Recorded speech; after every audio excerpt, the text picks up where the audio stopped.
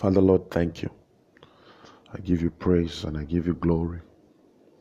We're grateful. We are honored. We are aware that an alarm clock doesn't wake up a man. It's the hand of God that wakes him up. And we thank you this morning for the miracle of waking up. You have woken us up again with your goodness. Lord, we ask again that you cause our eyes to see great things from your word in the name of Jesus.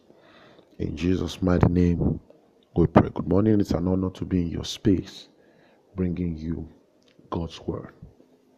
I trust that you rested well. Now, definition can solve a lot of problems. If you know what it is, then you will know how it works. I mean, if you don't even know what a matter is, you generally will just have a problem. Now, success has a very simple definition. Walking in possibilities has a very, very simple, definition. To succeed is to see the way God sees. One of the most amazing statements that must be understood in scripture is that my ways are not your ways. Then he goes ahead and says, as the heavens are higher than the earth, so are my ways higher than your ways. Then, but he says another thing. He says, my thoughts are not your thoughts. Then he says also that as the heavens are higher than the earth, so are my thoughts higher than your thoughts. So it's a very simple thing. What separates the ways of God from the ways of men is the thoughts of God. Why his ways are superior to my ways is because his thoughts are superior to my thoughts. Okay, so if you have been following what I'm saying, you will know that if I can think God's thoughts, I probably will be able to walk God's ways. So that's why that Isaiah 55 now begins to talk to you about the word of God. The next thing he says is that the word of God, he says the word of God, as rain comes from the heaven and does not return thither until it has done what it was assigned to do, so shall my word be. It will not return to me without accomplishing everything it has done. The word of God. What is the major assignment of the word of God? To submit to you the thoughts of God, so that you can walk the ways of God. What I'm talking to you this morning is about sight alignment. There is something.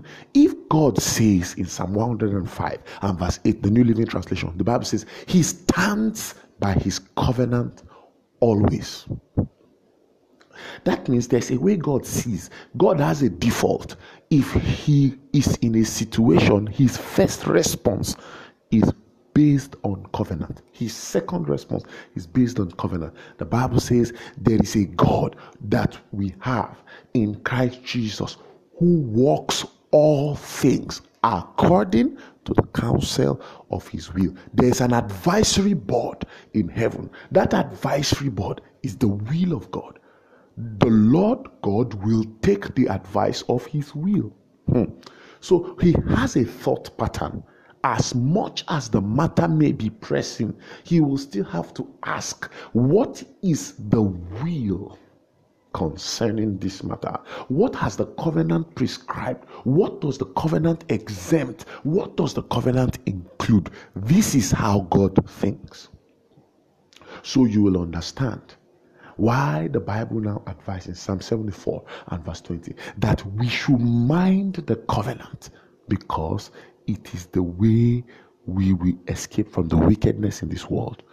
You will understand that, because if God operates by covenant, then we too have to mind the covenant if we must do well, because it is God's thoughts that makes God's ways higher.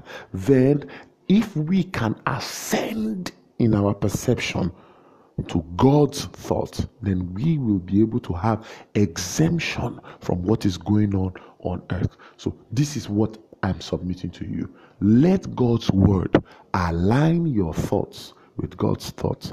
You will live on this earth as if Satan is just a cock and bull story. I trust that blessed you. I'm sure God led me there, and I thought to bring you a word of faith and hope.